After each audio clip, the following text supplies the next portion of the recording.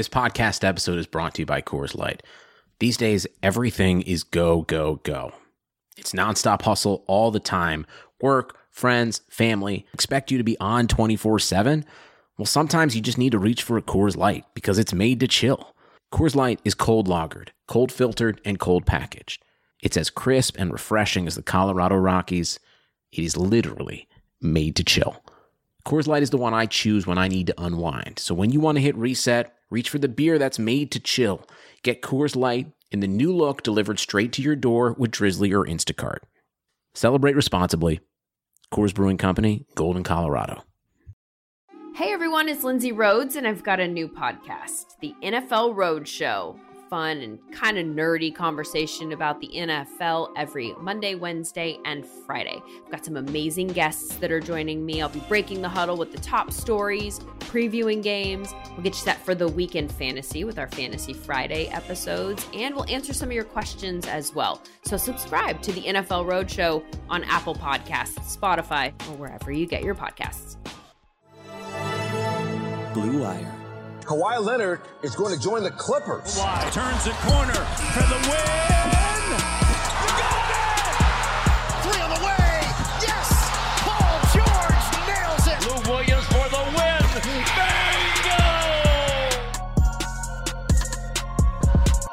Bingo! Yo, what's up, everybody? Welcome to Clip and Roll. I'm your host, Justin Russo. I'm your other host, Farbad S. Nashiri. What? This podcast, yeah, all right. This podcast is being brought to you by Indeed, BetOnline, and Blue Wire. Today, we are joined by Shane Young from Forbes Sports. Shane, what the hell's going on, man? Not much. I'm pleased to be on here for the first time. It's been a while. I've been listening to you guys for separately and collectively for quite a while. I've followed you, Justin, for a few years now, but not much on my end, just trying to deal with this freaking 20-degree weather or 30-degree weather out here. I don't like it. Shane told me he always mutes all of your parts and only listens to my parts. He listens to the roll of the clip and roll. He clips you out and just... Listen, everybody liked the Blake. Very few like the Chris. You know what I'm saying? Woo! I might have to trade you in a little while, Farbad. Is where we're going with this. Nobody trades the Farbad. Right. I think I like the Chris. I think I like Chris too much, though. Ooh, them fighting words for you, Farbad. I don't even know what you're talking about. So opening night is today, and it was announced that Marcus Morris Sr. will be out. But before we get to that, on Monday, the Clippers announced a 4-year contract extension with Luke Kennard. I mean, I guess when people saw the money, it was kind of like, whoa, the guy only played like 22, 23 games last season, but he gets 4 years, $64 million. He's 24 years old. He's only really played, if we really want to be honest, we're recording this on December 21st, 2020, and his last game was literally a year ago today as far as regular season basketball. So it's been a full year since he's played. But the Clippers liked what they saw enough in preseason and practice to give him a 4-year extension. What are your guys' thoughts on that? I mean, it's a pretty tradable contract, is what, for one.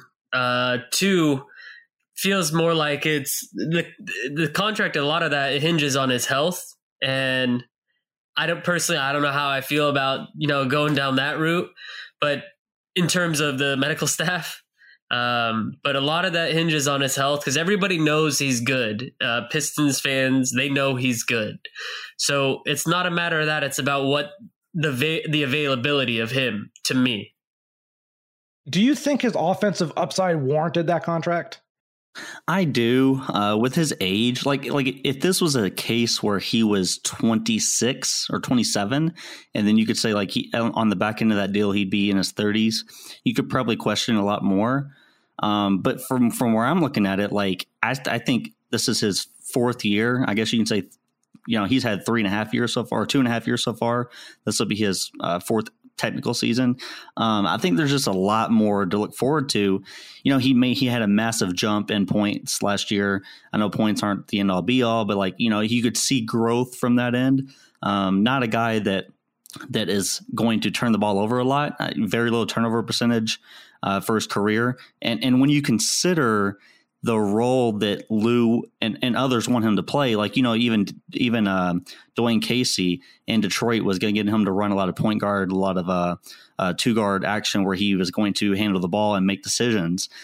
For someone that is not going to cough up that many turnovers, I think it's just a good fit within Lou's system, as you wrote about before. And from where I look at it, $16 million a year, with only 56 million guaranteed, the other 8 being incentive based.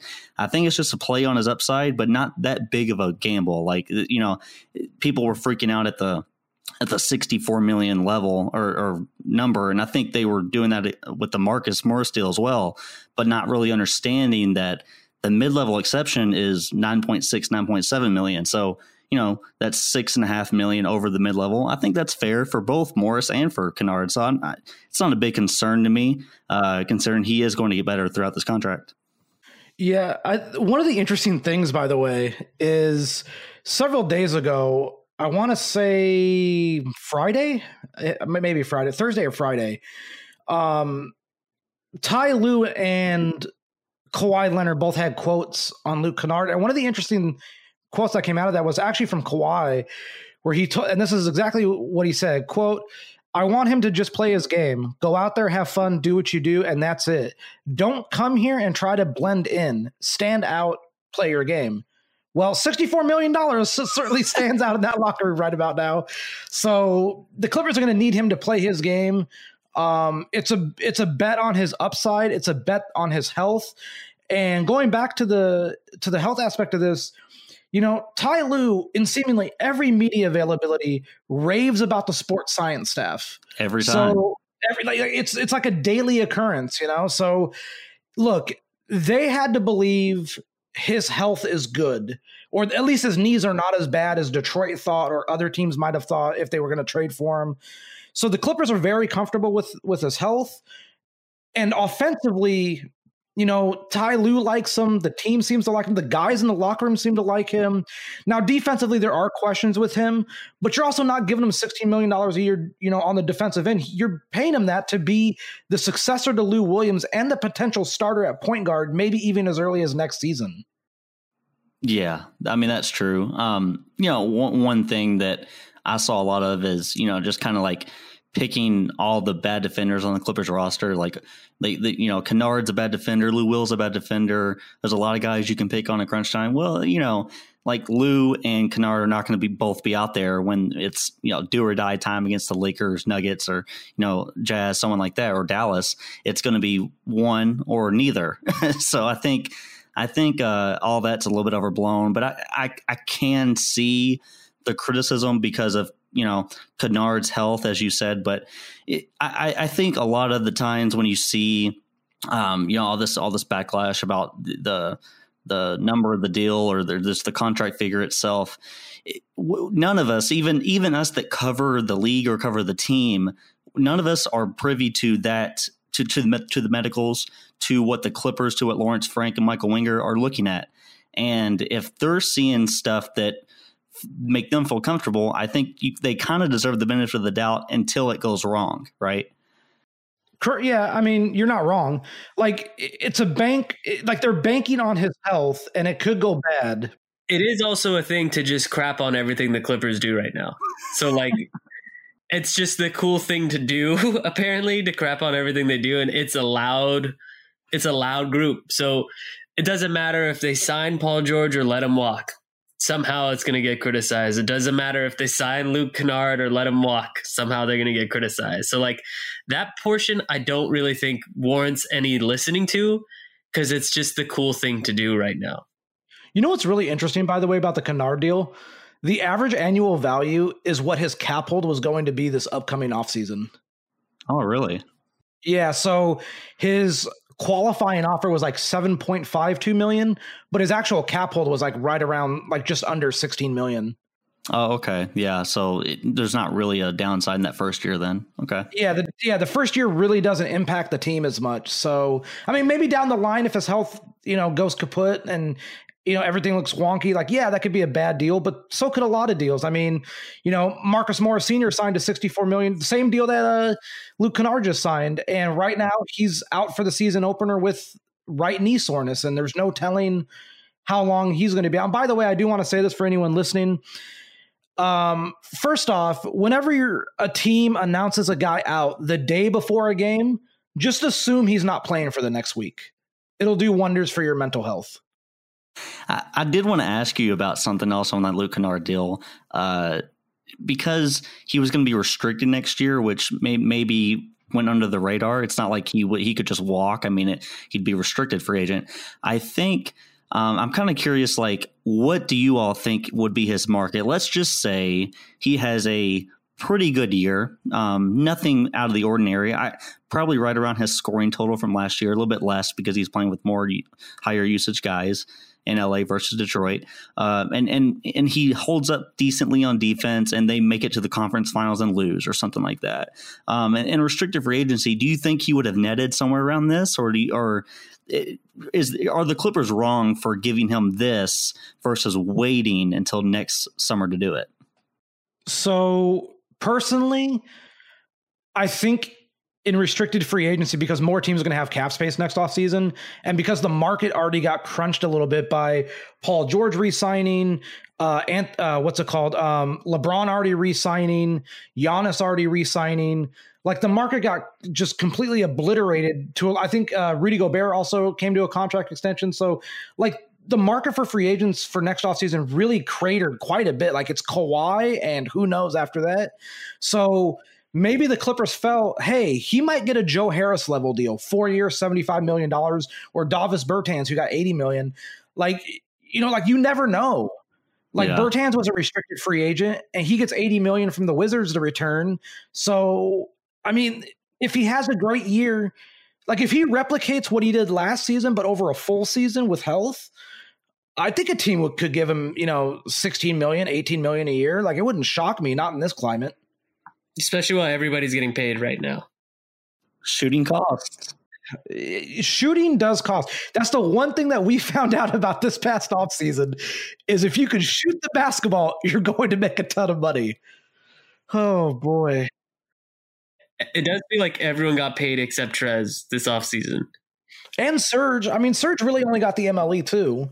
Yeah. Yeah. I think someone was joking, like they're just going to have their kids shooting corner threes for the first 10 years of their life, like because they know that it's going to pay off in the long run. You might as well. I mean, look, Ty Lue said it yesterday. Like, the three ball is the biggest aspect of the game now. And if you have guys on your team who shoot the hell out of the basketball, not only are you a threat to win games, but those guys are going to get paid because they swing games just by being on the floor. Like, we've seen the gravity. Like, obviously Steph Curry has gravity. Klay Thompson has it. Like, Joe Harris has it. Bertans has it. Like, all these guys have this shooting gravity. So, like, if you're able to shoot the ball, you're going to get paid. And in Luke Kennard's case, he's able to be a good enough ball handler and passer. I love the way he passes. I think his passing surprises some guys on the team, and they're still trying to get used to it. So I could see one of those plays where Nick Batum was like really surprised that Kennard got that pass through the lane, and Batum missed the layup. I mean, look, a lot of guys missed a lot of layups in preseason. There's the pass from Lue in transition to Kabengele against Utah, where Kabengele just blows the dunk, but it was a hell of a pass. And when I did my Kabengele video, I was like, man, this dude just hustled all the way down the court. By the way, I don't mean to go on a tangent real quick about Kabengele.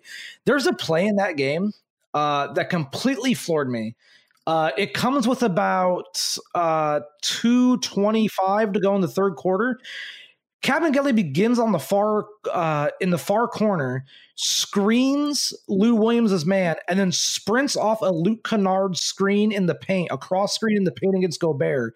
Comes out the other side in full sprint and screen and rolls with Lou against Ingles. I've never seen. The fact that a big man was doing that is insane. Yeah, I mean, the movement is something that we've asked Ty, or you asked Ty a lot about it. Like, just what's the focus in the preseason? Even though they took 3 big L's, it's like just the process and getting guys to move and not be stagnant. And I think Kawhi even touched on that today as well. Like, just getting guys to rotate and to not stand still, which is what haunted them, later down the stretch in that Nugget series. It's they're building the habits now. And even a guy that's probably not going to get like a lot of minutes in the rotation in Kabengele, like having him do that might, and I'm not saying it will, but it might set the tone for a lot of other guys on the roster as well. I feel like with Batum, fans are either going to really like him or really hate him. It's going to be one of the extremes. Like either he is going to make a bunch of smart plays and fans are going to just be like, damn, like I'm a big fan of this guy, or he's going to blow a bunch of layups and wide open threes and everyone's going to hate his guts. Which one are you picking, Farvad? I'm not picking anything yet, but that number is a cursed number. He's 33, right? That's the number he has? Yes. That is a cursed number. That's all I'm going to say.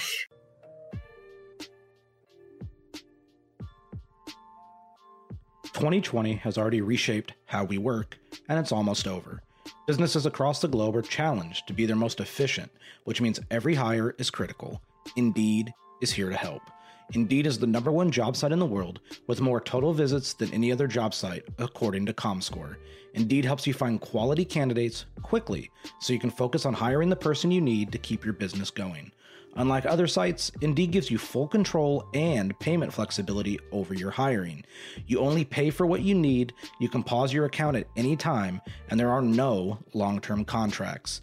And now, Indeed's new way of matching you with candidates instantly delivers a short list of quality candidates whose resumes on Indeed match your job criteria that you can contact the moment you sponsor a job, making Indeed the only job site that can move as fast as you do. 73% of online job seekers in the United States are visiting Indeed each month, according to Comscore total visits. So it's clear Indeed can help you get the quality hire you need. That's why more than 3 million businesses worldwide use Indeed for hiring. Right now, Indeed is offering our listeners a free $75 credit to boost your job post, which means more quality candidates will see it fast. Try Indeed out with a free $75 credit at Indeed.com/Blue Wire. This is their best offer available anywhere. Go right now to Indeed.com/Blue Wire. Offer valid through December 31st. Terms and conditions apply. Football is back in full swing. You might not be at a game this year, but you can still be in on the action at BetOnline. BetOnline is going the extra mile to make sure that you can get in on every possible chance to win this season. From game spreads and totals to team, player, and coaching props, BetOnline gives you more options to wager than anywhere else. You can get in on their season opening bonuses today and start off wagering on wins, division, and championship futures all day, every day. Head to BetOnline today and take advantage of all the great sign-up bonuses. Don't forget to use promo code BlueWire at betonline.ag. That's BlueWire, all one word. BetOnline, your online sportsbook experts.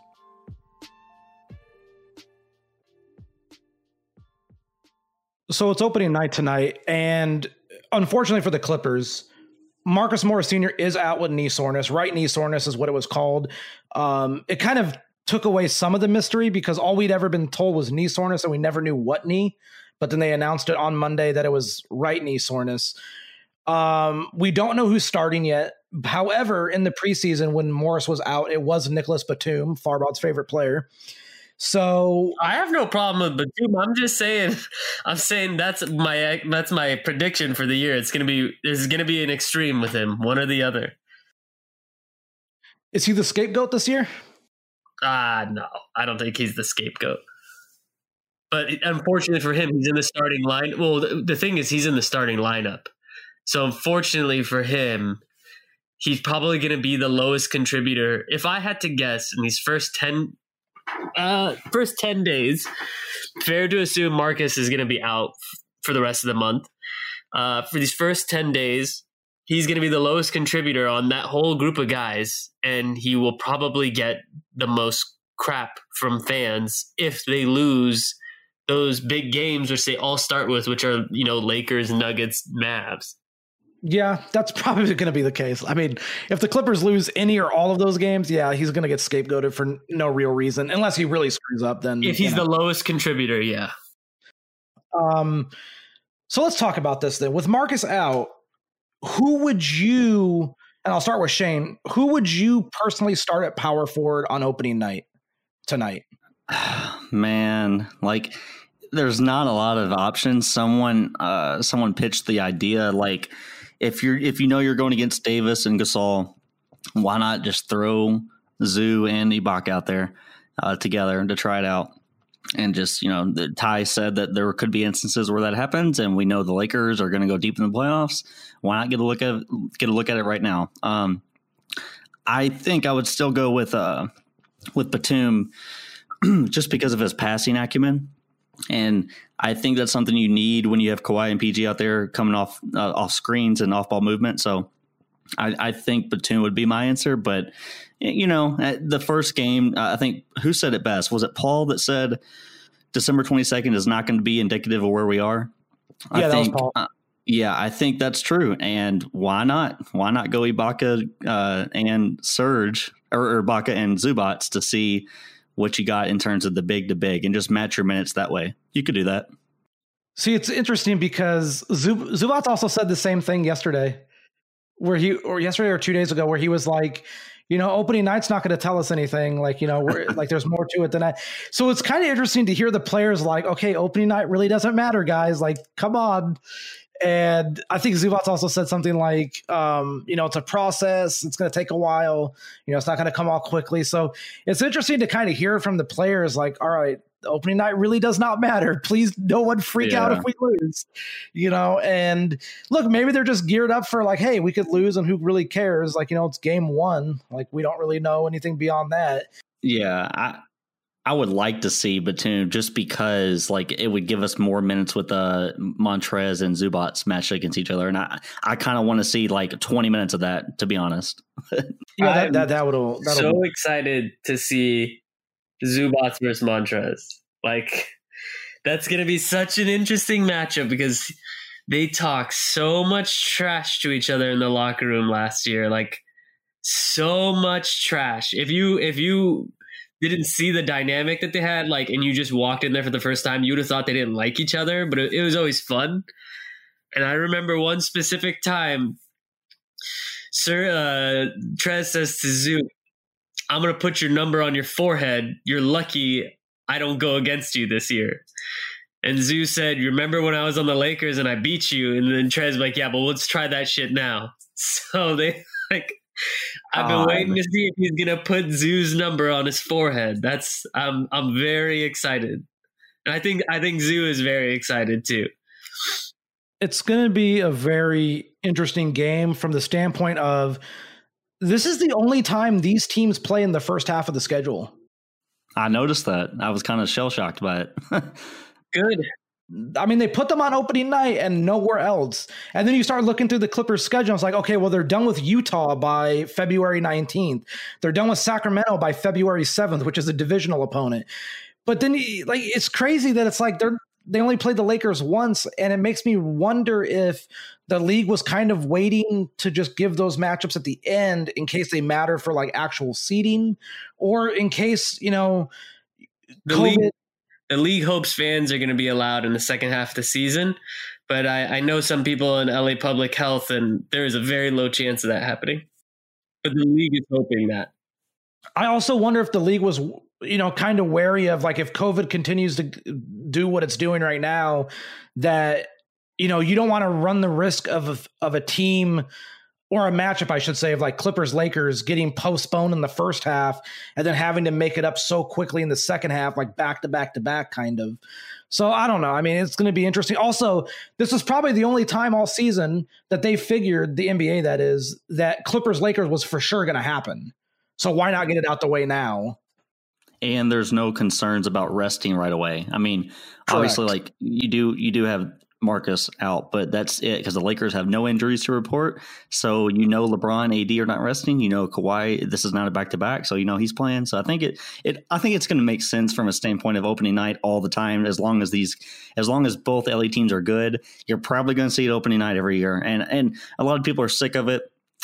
To a certain degree, to a certain degree, I am as well.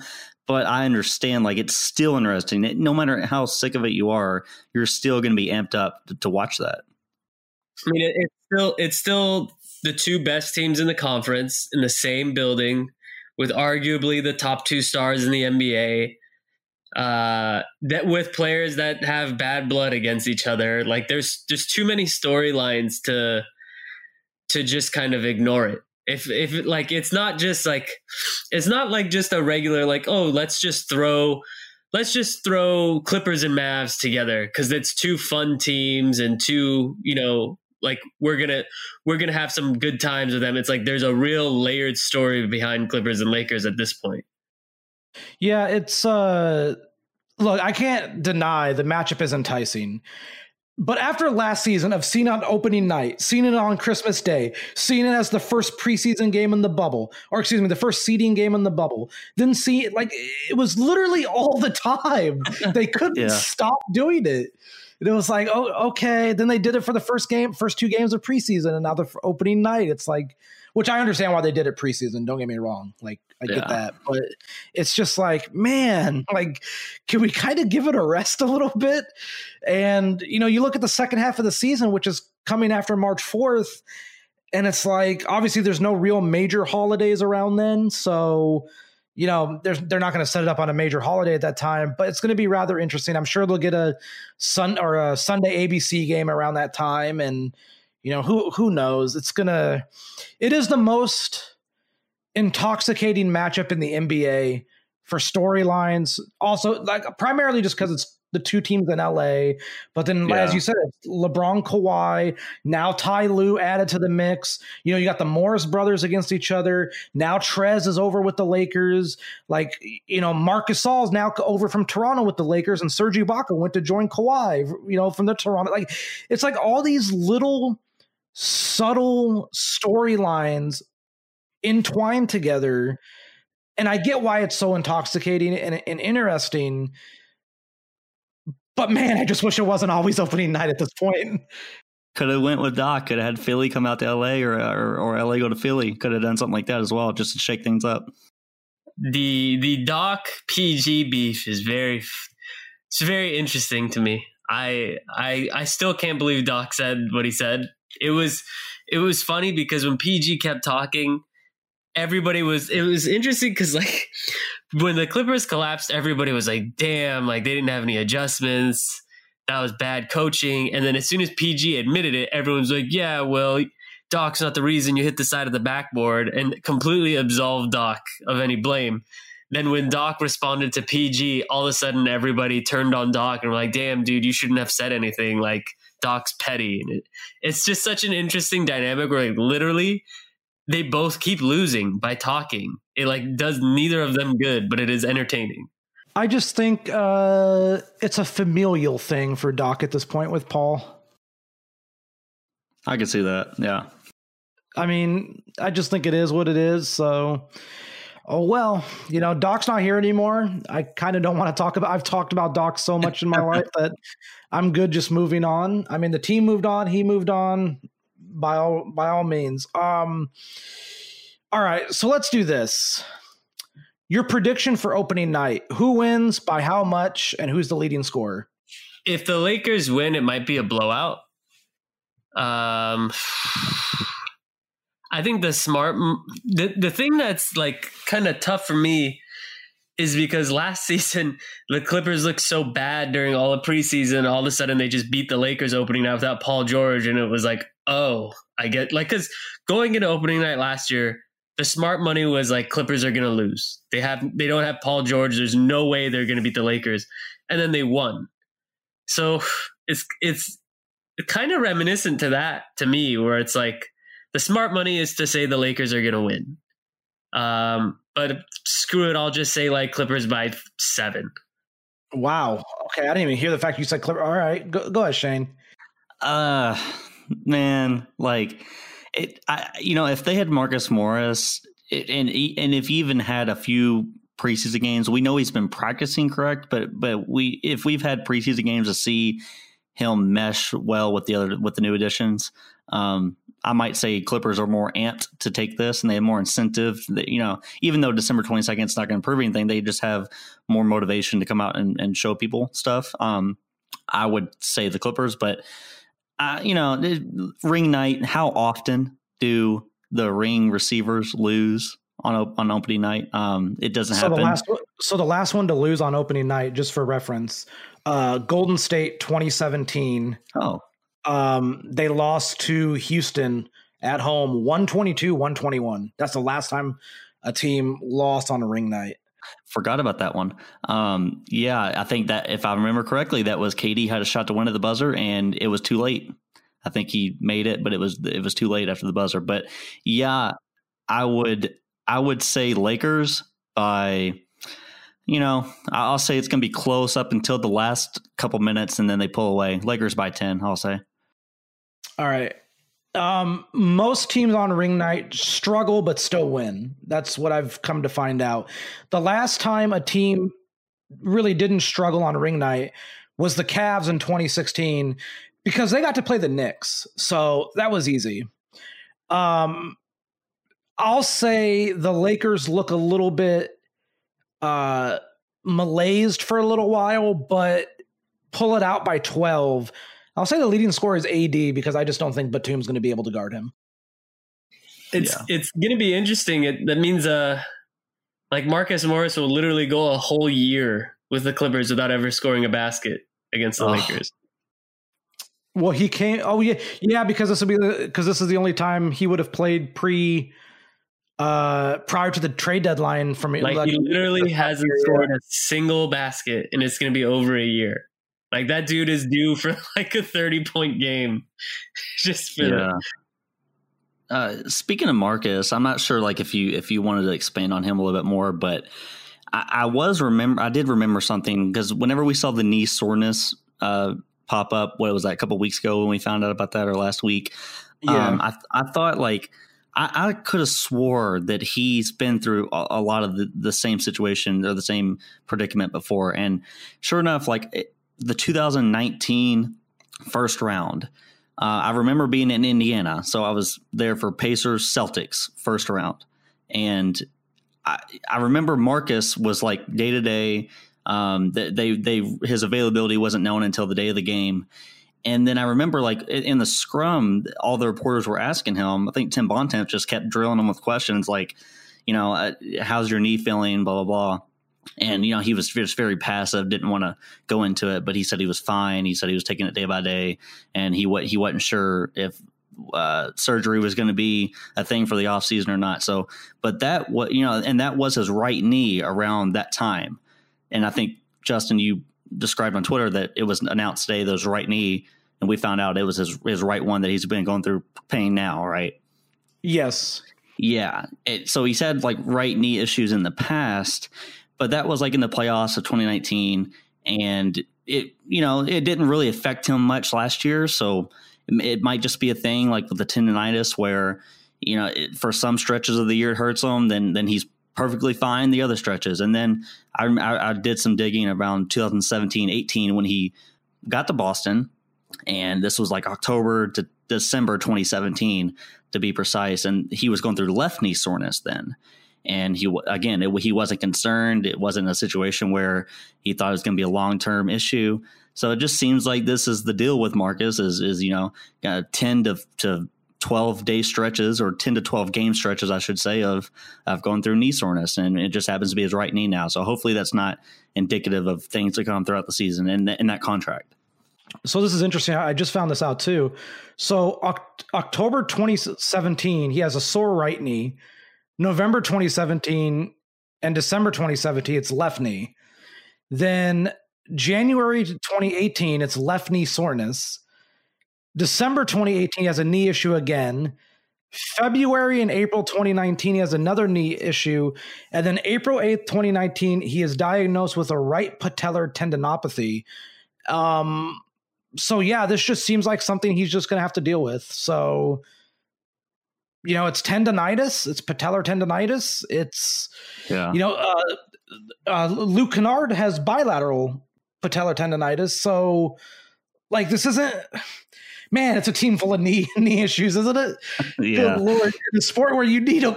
So, and I will say, like, although it sounds alarming from like, I think you're correct too, that he's not going to miss just this game. It'll be a cautious thing where Ty and the staff doesn't want to put him out there until he's 100% ready to go. But I will say, like, in those playoffs, if I remember correctly, and I'm looking at his numbers now just in case I forgot, but like in the 2019 playoffs, when he was going through some of those knee issues, he still shot 45% from three, was scoring pretty well on a permanent basis. Like, it didn't really affect his play. It just like affected the availability. So I think he'll be fine. It's just we have no idea of knowing right now because we don't know how bad. We literally haven't talked to him in quite a while, right? So like we just don't know.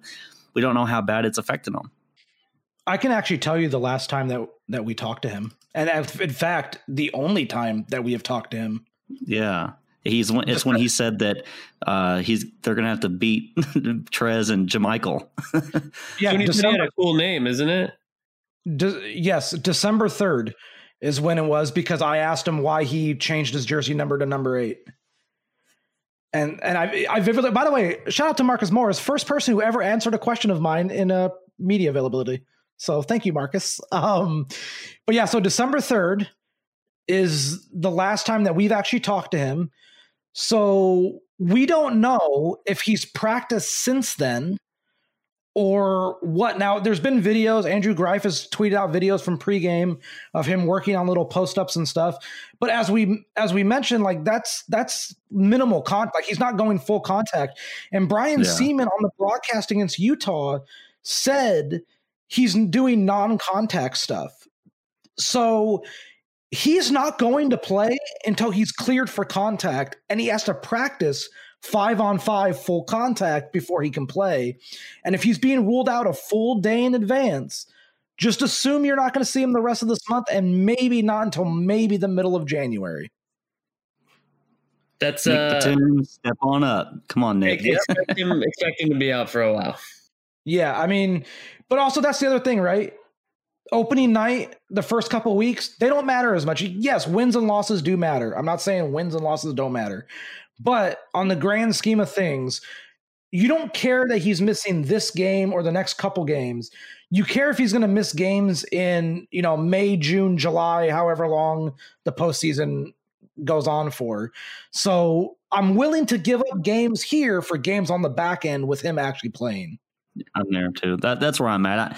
It's a long-term play, and whenever we do see Marcus Morris on the court, if he looks fine and he looks the same as he did in the playoffs, which, another quick aside, he was really freaking good in the playoffs, and I think he was so good. I think a lot of people have to go back and watch that to not just not let their opinions of Marcus Morris from the regular season when he was with the Clippers for what was it 12 to 18 games, something like that. Like his numbers, his numbers were not good in that stretch, but in the playoffs, he did his job. So I think if he looks like that, Marcus Morris, then all of this is just water under the bridge. But if it's where he's struggling on defense, can't really stick with guys, and then he has to sit out another game or two after that, then that's when you can start really being concerned about it. All right, let's play a fun game. Who's the one Clipper on this team for each of you that you are most excited about to watch this season? Farbod, go. Wait, and say the question again. It cut off a little bit for me. Sorry. Who's the one Clipper this season that you were the most excited to see this season? I said this season like 3 times, but you know what I mean. I mean, I don't know who I'm most excited to see, but I think I'm most intrigued to see Paul George. I think he's got more pressure on him than pretty much any player in the NBA at this point. Okay, that's good. Shane? Reggie Jackson. No, I'm just kidding. I ain't going Reggie Jackson. I gotta say, Reggie's a very nice guy. Yeah, he is pretty cool. A lot of his Detroit people love him too. I will say, I'm just going to go I'm not going to be boring with it. I'm going to go different with it. I think Patrick Beverley, because we've always known that he's a good 3-point shooter. We've always known that he's a good defender or a great defender, and he's rowdy and feisty. But I think now it is a big test for him as he's getting a little bit older. Can he stay on the floor more? We know his vocal leadership. Can that expand? Can that get even better? Can that get more helpful for the team?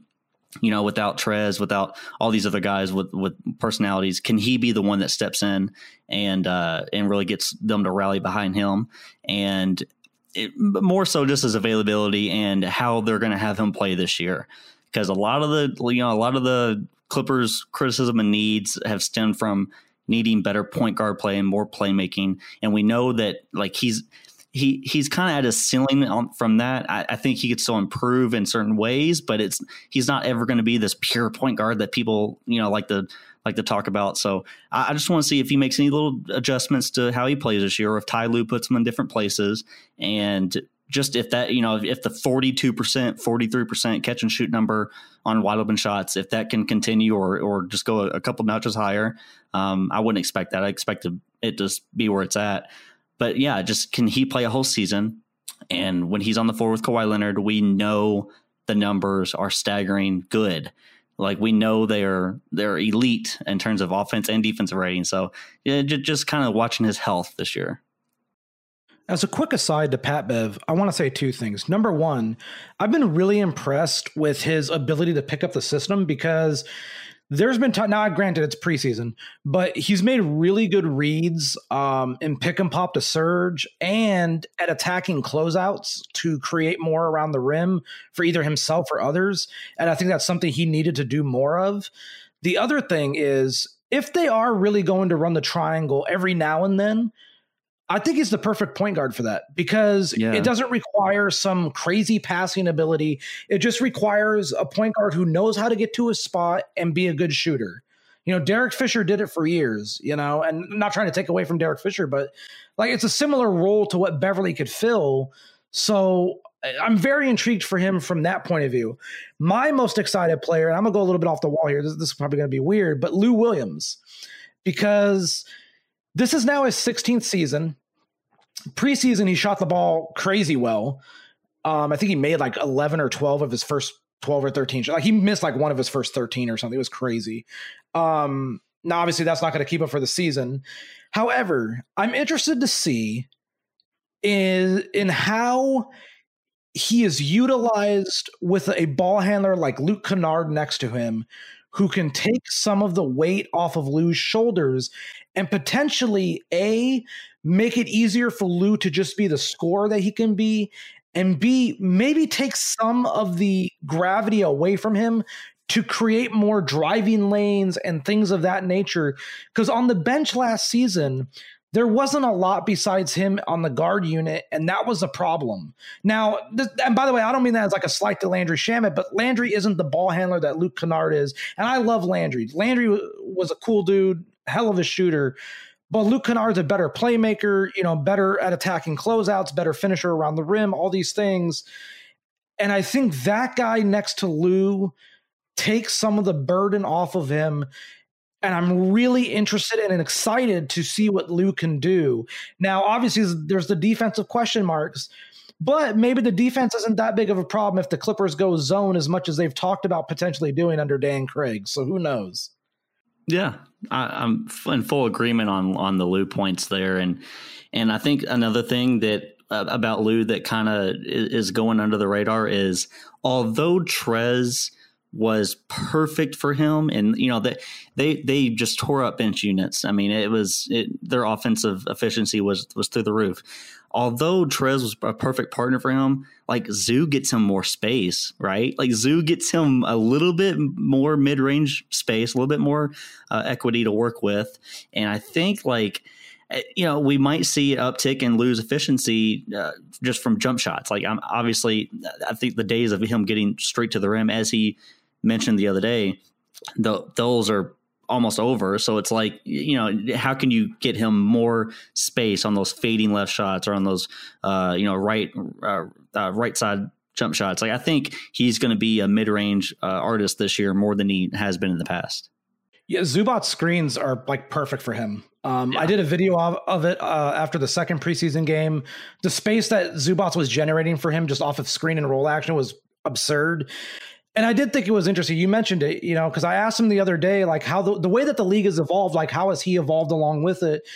And he's right. Like the bigs now can shoot, so it gives people a little bit more space. And he's become such a good mid-range shooter that's now like his comfort zone. Yeah. So yeah, I'm really interested to see him and Zubats together. I think that's the other thing that like hasn't been talked about enough is, I guess we can just touch on it and then we'll be done, is, Zoo's going to be the bench guy now, the bench big. And Serge Ibaka, for being the starter, there's no telling how much Ibaka is going to play. Like, Ibaka played 27 minutes a game last season. Like, it's not like he was playing 32, 33, 34 minutes a game. He actually played one fewer minute per game than Trez did. So, you're looking at a guy like Zoo. Zoo might see an actual uptick in minutes. Like, maybe Ibaka doesn't play 27.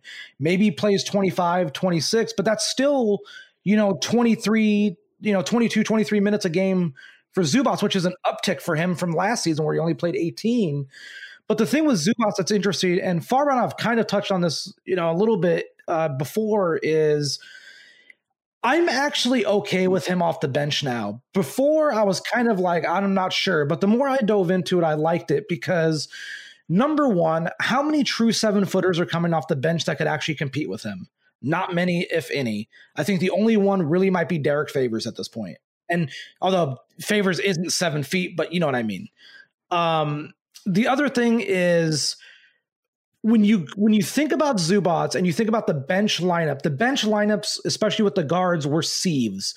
They would give up so many uncontested shots around the rim because Trez wasn't a great rim protector, or at least not a great rim deterrent, and the guards would just get blown by. But Zubac is a better rim protector, and I think because of the way that the coaching staff has talked about him, Ty Lue said a while back, like, Zoo basically understands where everybody is supposed to be on the court. So he's like a quarterback. He has the mind of a point guard as a center. Like, he knows where everybody's supposed to be.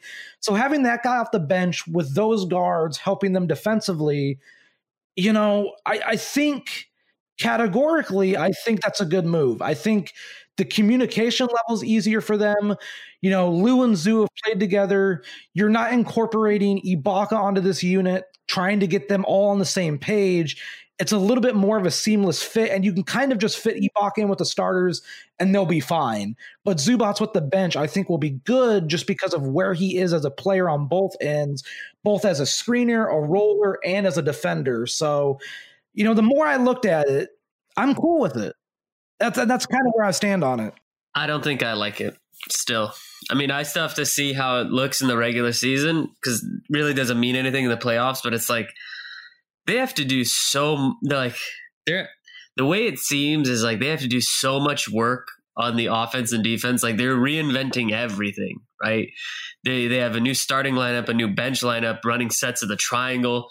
Like, it just seems like everything is completely shuffled. And in a shortened season, it's like, dude, you guys really don't have that much time for this, and you're not even healthy. Like, the Clippers aren't even healthy enough to run a bunch of the stuff that they wanted to do last year with the same coach. It just seems like their starting lineup was never the issue. Like, to me, it's like, what is there to fix in that wheel? Now we're reinventing an entire wheel that didn't need fixing. And I don't know if the bench, a lot of Zoo is just going to be contingent on Lue, it feels like, because otherwise he's just going to get wasted. Because from what I see in the preseason, the bench was just everybody hoisting a bunch of threes, and you have a big man in there, and the way a 3-ball gets rebounded is it just flies around. So you're just kind of wasting Zoo's interior presence as the ball's just jumping around all over the place from the 3-ball.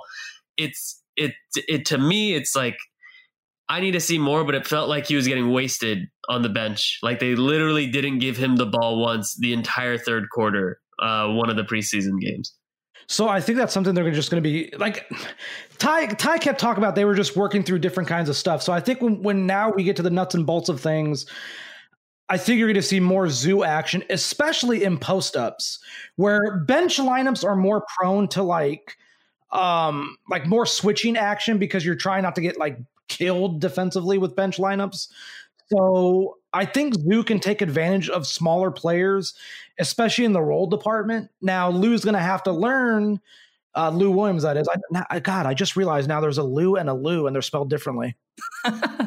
So I got to actually clarify which one I'm talking about. Lou Williams is going to have to learn you can't just bounce past it like you could to Trez. You got to feed it a little higher to Zoo for him to catch. And that's the thing, too, is I don't think the traffic around the rim is going to be that big of a deal for Zoo with the bench. And I actually think he's going to see an offensive uptick from this.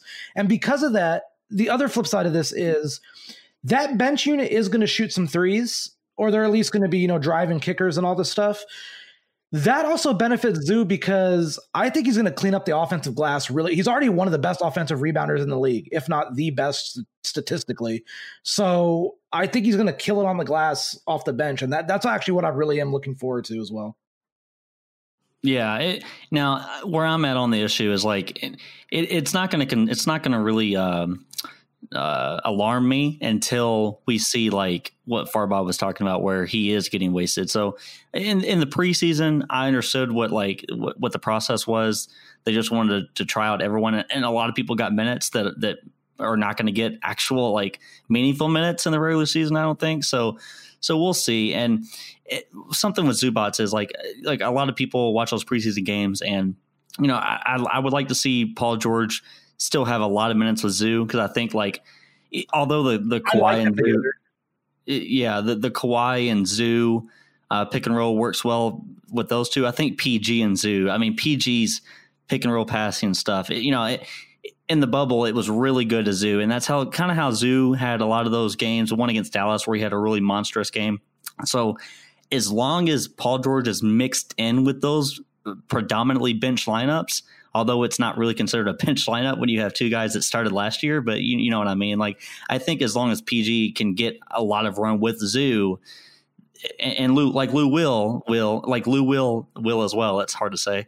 I think they'll be fine. And Zoo off the bench, his demeanor, his attitude is really good about it. Like, he's upbeat about it. I was totally thinking it would be a situation where this dude is 23 until March, that he would be like, okay, this is now my opportunity. It's my team, my ability to start at center and really get 30 plus minutes. But hey, you get Serge Ibaka in there, and you kind of just have to do what's better for the team. Yeah.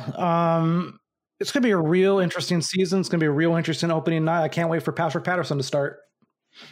Hey, didn't he do well opening night last year? He did well the first two games for some reason against Anthony Davis. And Farbod and I have discussed this on the podcast and still can't understand how it happened, but it happened. He shot 43% from three in the preseason. If there's one thing that man can do, it's shoot threes. He might be this team's Channing Frye. God, I remember one play specifically. This will be the last thing I say. I remember one play in Miami. I was there watching it, and P-Pat was in the corner, and Kawhi just zipped a laser to him in the left corner, and it was the prettiest pass Kawhi's had all year, I think. And Patterson nailed it. He was effective whenever they were down bodies, but whenever they're healthy, there's no point in having him out there.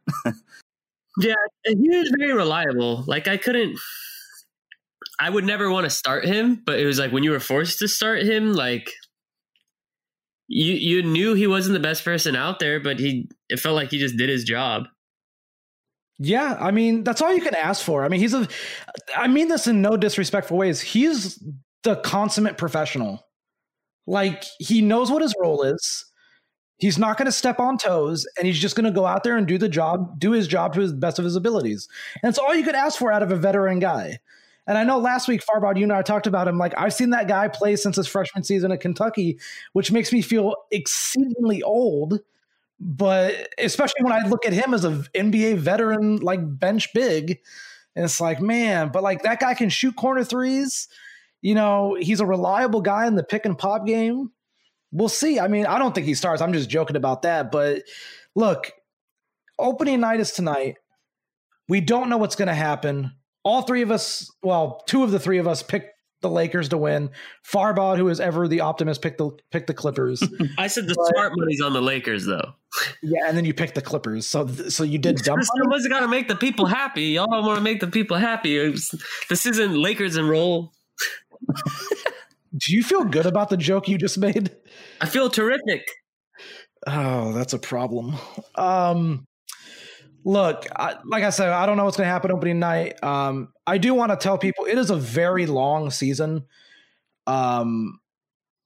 Patience, just have patience. Yeah. What you see on opening night is not going to be the finished product. If everything went like how opening night, went, then last season the Clippers were the champions, and we're talking about not even needing Paul George, they'd be champions. Apparently, if that's how opening night mattered. Yeah, without even needing Paul George, they would have been champions. Can't wait to see what they do with him. So look, just take it day by day, game by game.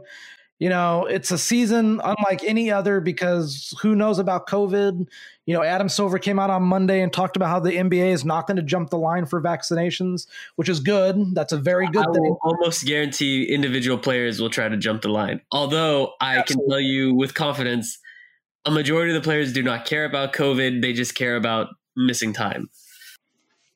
I mean, yeah, it's the NBA. They're players. They're bachelors. Some of them are bachelors. So they just think they're superheroes and they don't care about getting sick. Wouldn't that be a nice life to live? Just to not care if you got sick. What about the hot take of the week? Oh yeah. So Shane, last week, Farbar brought us the hot take of the week segment. It doesn't have to be basketball related. It could be about anything. About anything? About literally anything. Well, for instance, last week, Farbar, what was your hot take again? I joked that Logan Paul would knock out Floyd Mayweather, but I forgot what my real one was. Your real one was Golden State would miss the playoffs. Yes. That was your real one. Okay. My one from last week was F1 related. So that tells you the level of things that we can do. So Farbar's going to start us again. We'll give you a minute to think about what yours will be. Farbar, go first. Revenge of the Sith is way better than The Last Jedi. Revenge of the Sith is way better than The Last Jedi. Last Jedi is like the third worst Star Wars movie to me. I actually hated it. What was your worst Star Wars movie? Was it Attack? Yeah, probably. Yeah, because you, me, and Brian Seaman all agreed that Attack of the Clones was the worst Star Wars movie. That was the funniest. Dude, I love that he hates The Last Jedi too. And Zoo hates The Last Jedi. I love that I have, because it seems like everybody on Twitter likes being the artiste, and the artistes all love The Last Jedi. But I love having my circle of Brian and Zoo and some other people that just absolutely hate it. I love how you were able to just name drop that. Brian and Zoo. Your close compadres. Are they in your T-Mobile Fave 5? They might be. Okay. All right. You got them on speed dial, probably, is what it actually is. I haven't used speed dial in a long time. That was really useful. Hold on. Does anybody actually use speed dial anymore? No. Well, what you can do is put their name on the homepage of your phone and just tap it and it'll go to it. But I did it with the first 2 iterations of my Galaxy and then I never did it again. Wait a second. Get an iPhone, please. Yeah, no thanks, dude. Wait, can you do that on the iPhone? Put a contact on the thing and just tap it? I'm sure you have to. I'm sure. That would require having a good phone, but apparently not. Okay, all right. Anyways, what'll be my hot take? Oh man, I'm trying to think. I don't know. Shane, do you have a hot take? Because I'm trying to think of one. I got something that I've been chewing on for a while. It's not hot because I think for you guys it would be more universally understood. But I think a lot of other fans of this particular sport would not agree. Go ahead. All right, go ahead. You got this. I think Kurt Angle is wildly underrated and one of the greatest of all time.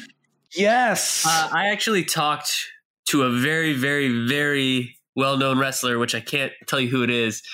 And we had a conversation about this off the record where it was because I said the same thing. I was like, Kurt Angle should be in a lot of people's Mount Rushmore. 10, I think, yeah. Well, Mount Rushmore is tough. He's actually in Rusev's Mount Rushmore. He's one of Rusev's favorite of all time.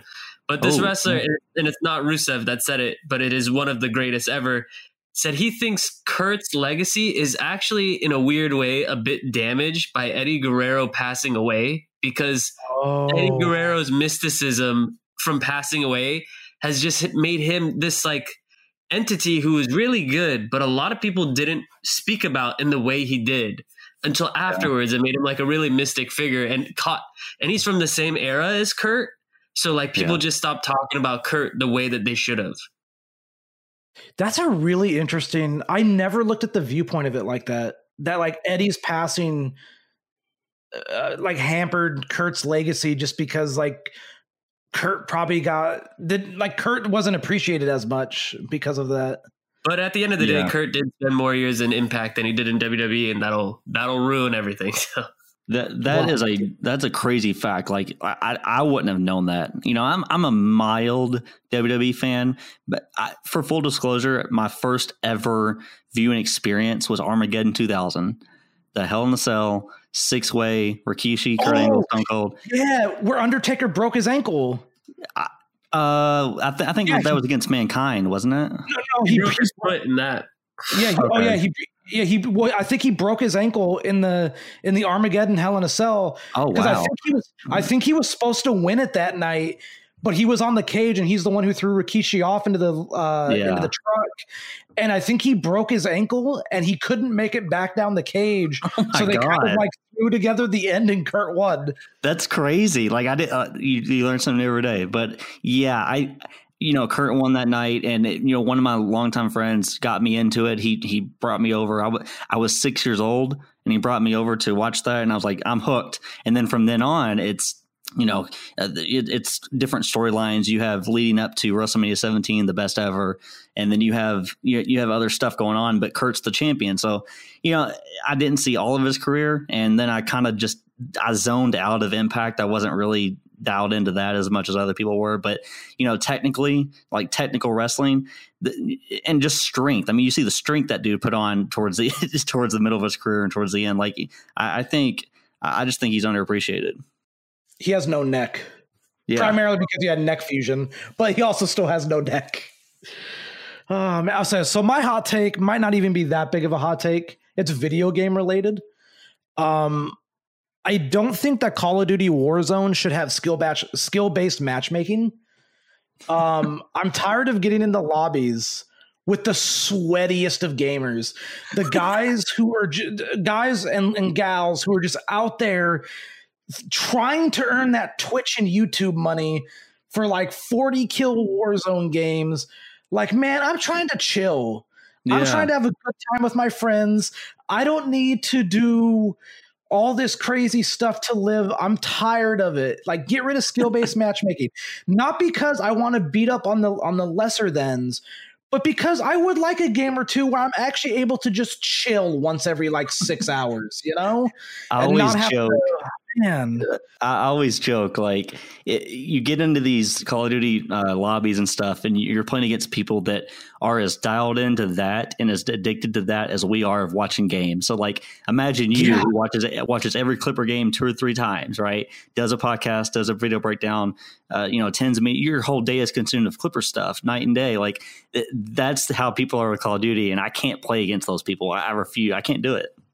As someone who used to play Call of Duty actively competitively about a decade ago, the level that people are at now drives me insane. It should not be at the level people are doing things. I'm sorry. I don't know if it's because I aged and I'm a decade older and my reaction time is not what it used to be. But seeing these people out here doing the crazy, I'm like, brother, I just need to go not do anything else other than play this game 12 hours a day to be as good as them in like 4 years. Does Farbot play? You're making the competitive side in me very sad just to hear this. Listen, I do well. I'm not saying I do poorly. I do well. But I would just like to have a break every now and then from the anxiety-riddled, adrenaline rush, sweaty lobbies. No, I don't usually play shooters anymore, to be honest. You're RPG. I usually play fighting games. That was what I used to play professionally for a while. But then, I don't really have the time for it anymore because, I used to literally sit in training mode and, practice one combo for 7 hours, until I could do it 6 times in a row without thinking. Without thinking, you're just reacting to it. Oh no, because in Marvel vs. Capcom, they're 100 hit combos. So it'd be me practicing a 100 hit combo over and over until I could do it without dropping it. So it's I just didn't have the time anymore. Hold on. You would practice a 100 hit combo? Yeah. Brother, I'm sorry. I don't know what else to say. That's a lot of time. 100 I spent a lot of time playing fighting games. When I was because I was good at it when I was younger. I knew how to do the fireballs and all this stuff when I was 5. but then like I didn't get like competitively good or professionally good till I was like, I don't know, like 15. And then by the time I was 15, I got like second place in a tournament.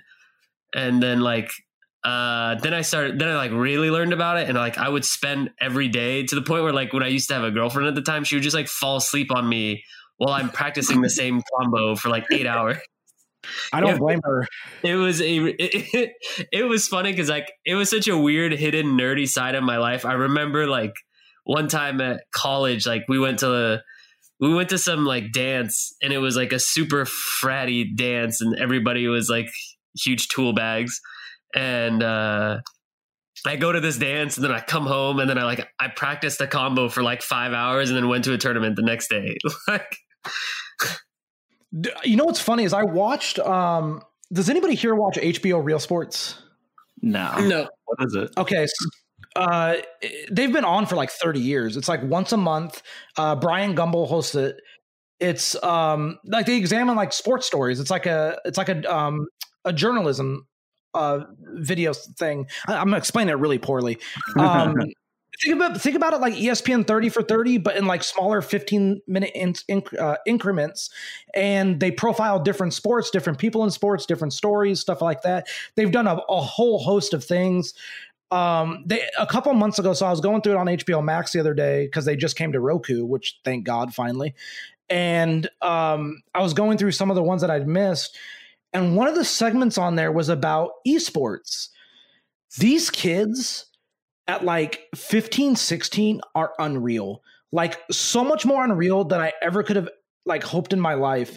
And there was one kid on there who was a competitive gamer, and Soledad O'Brien asked him, why don't you do competitive gaming anymore? And he said, it got to be too toxic, and I also was too old for it.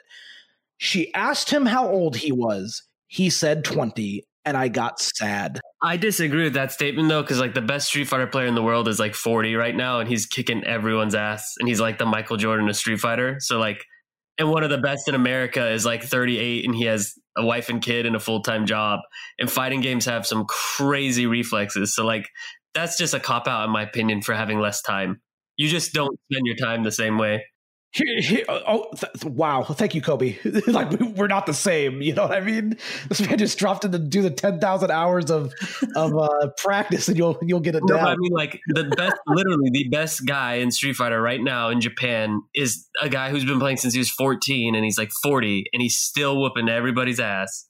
Like, the age thing isn't as big of a thing, I think, in games. It's just you get older and you get over it, and then you're like, I don't want to deal with it. It's not necessarily the reactions, I think, is just a cop-out excuse, because you can learn ways to adapt. Well, it's interesting because the top player in Warzone in terms of wins has like 2,600 Warzone wins, and he wins literally like 60% of the time. It's unreal. He's, I believe, 29, and Nick Merckx is actually like 31. And he's really freaking good. And Tim the Tap Man's like, I believe, the same age. So it's pretty crazy. Like, you see these guys who, you know, they're 30 and they're, you know, just let's just say 30, and they're still like crazy good at these games. But I found it interesting because they were talking about the esports primarily just with like Fortnite. And those were like the 16, 17-year-olds who were just like killing it. And I'm like, I'm watching them mash on a keyboard, and I'm like, no, I can't do that. No, I'm good. Give me my controller and I'll be good. Yeah, that game has a lot of money. That's the only thing. That's why a lot of people got out of Street Fighter and stuff, because there's just no real money in it compared to the Fortnites. Yeah, I mean, yeah. Shane, where can everyone find your work and follow along? Oh, for sure. You can follow me on Twitter at YoungNBA. If you're into the Instagram thing, it's just Shane Young NBA there. And then my work will be on Forbes Sports. Kind of took a few months off, just trying to reset the mind. A lot of, the off season was quick. I mean, there was just a couple of days there of free agency signings and stuff. So been chilling out, but going to pick it up starting opening night tonight. So I guess you'd expect 2 or 3 things a week from me on my end. All right. Shane, first off, thank you for coming on and doing this. I know this is the longest podcast we've ever done, Farbod. Yeah, I've been counting the minutes. Okay. All Hey, right. it's Anyway. Farbod, you're the one that went off on this fight night tangent here.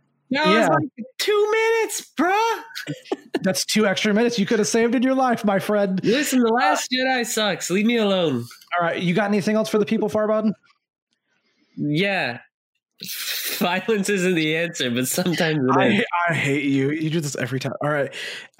Folks, I'll be returning later after the game with Garrett because Farbod's going to be busy because he just does not think that we're actually worthy of his time and talent. So Garrett and I will be back after the game. Have you even talked to Garrett before saying this? Yeah. Do you think I just said this without talking to him? Yeah, because you like to just say when we were going to go on without telling me, so. That's Young true. I did do Garrett. that last week. Young Garrett. Shane knows, yeah. So I'll be doing it with Garrett, soon to be married Garrett. So, we'll be on after the game to discuss whatever happens in the game, good or bad. We'll discuss it. As always, everybody, please stay safe. As I'm sure you're all aware, there is still a pandemic happening. Wash your hands, social distance, wear your mask properly, please. But that means over the nose. And we will see you guys. Farbod will be back sometime next week if he hasn't been replaced by Shane permanently. And then, we'll just go from there. So everybody, thank you. Farbod, thank you. Shane, thank you. Can't thank Shane enough for hopping on and doing this. We'll see you guys another time. Everybody say goodbye. Goodbye. I'm not doing this.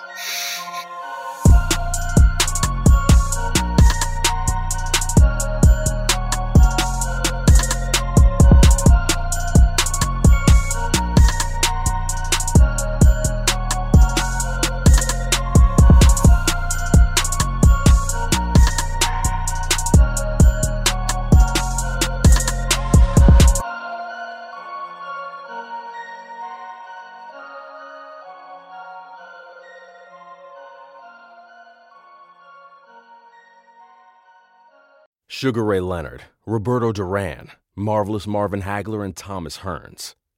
Legends, whose four-way rivalry defined one of the greatest eras in boxing history. Relive their decade of dominance in a new Showtime sports documentary, The Kings, a 4-part series now streaming on Showtime.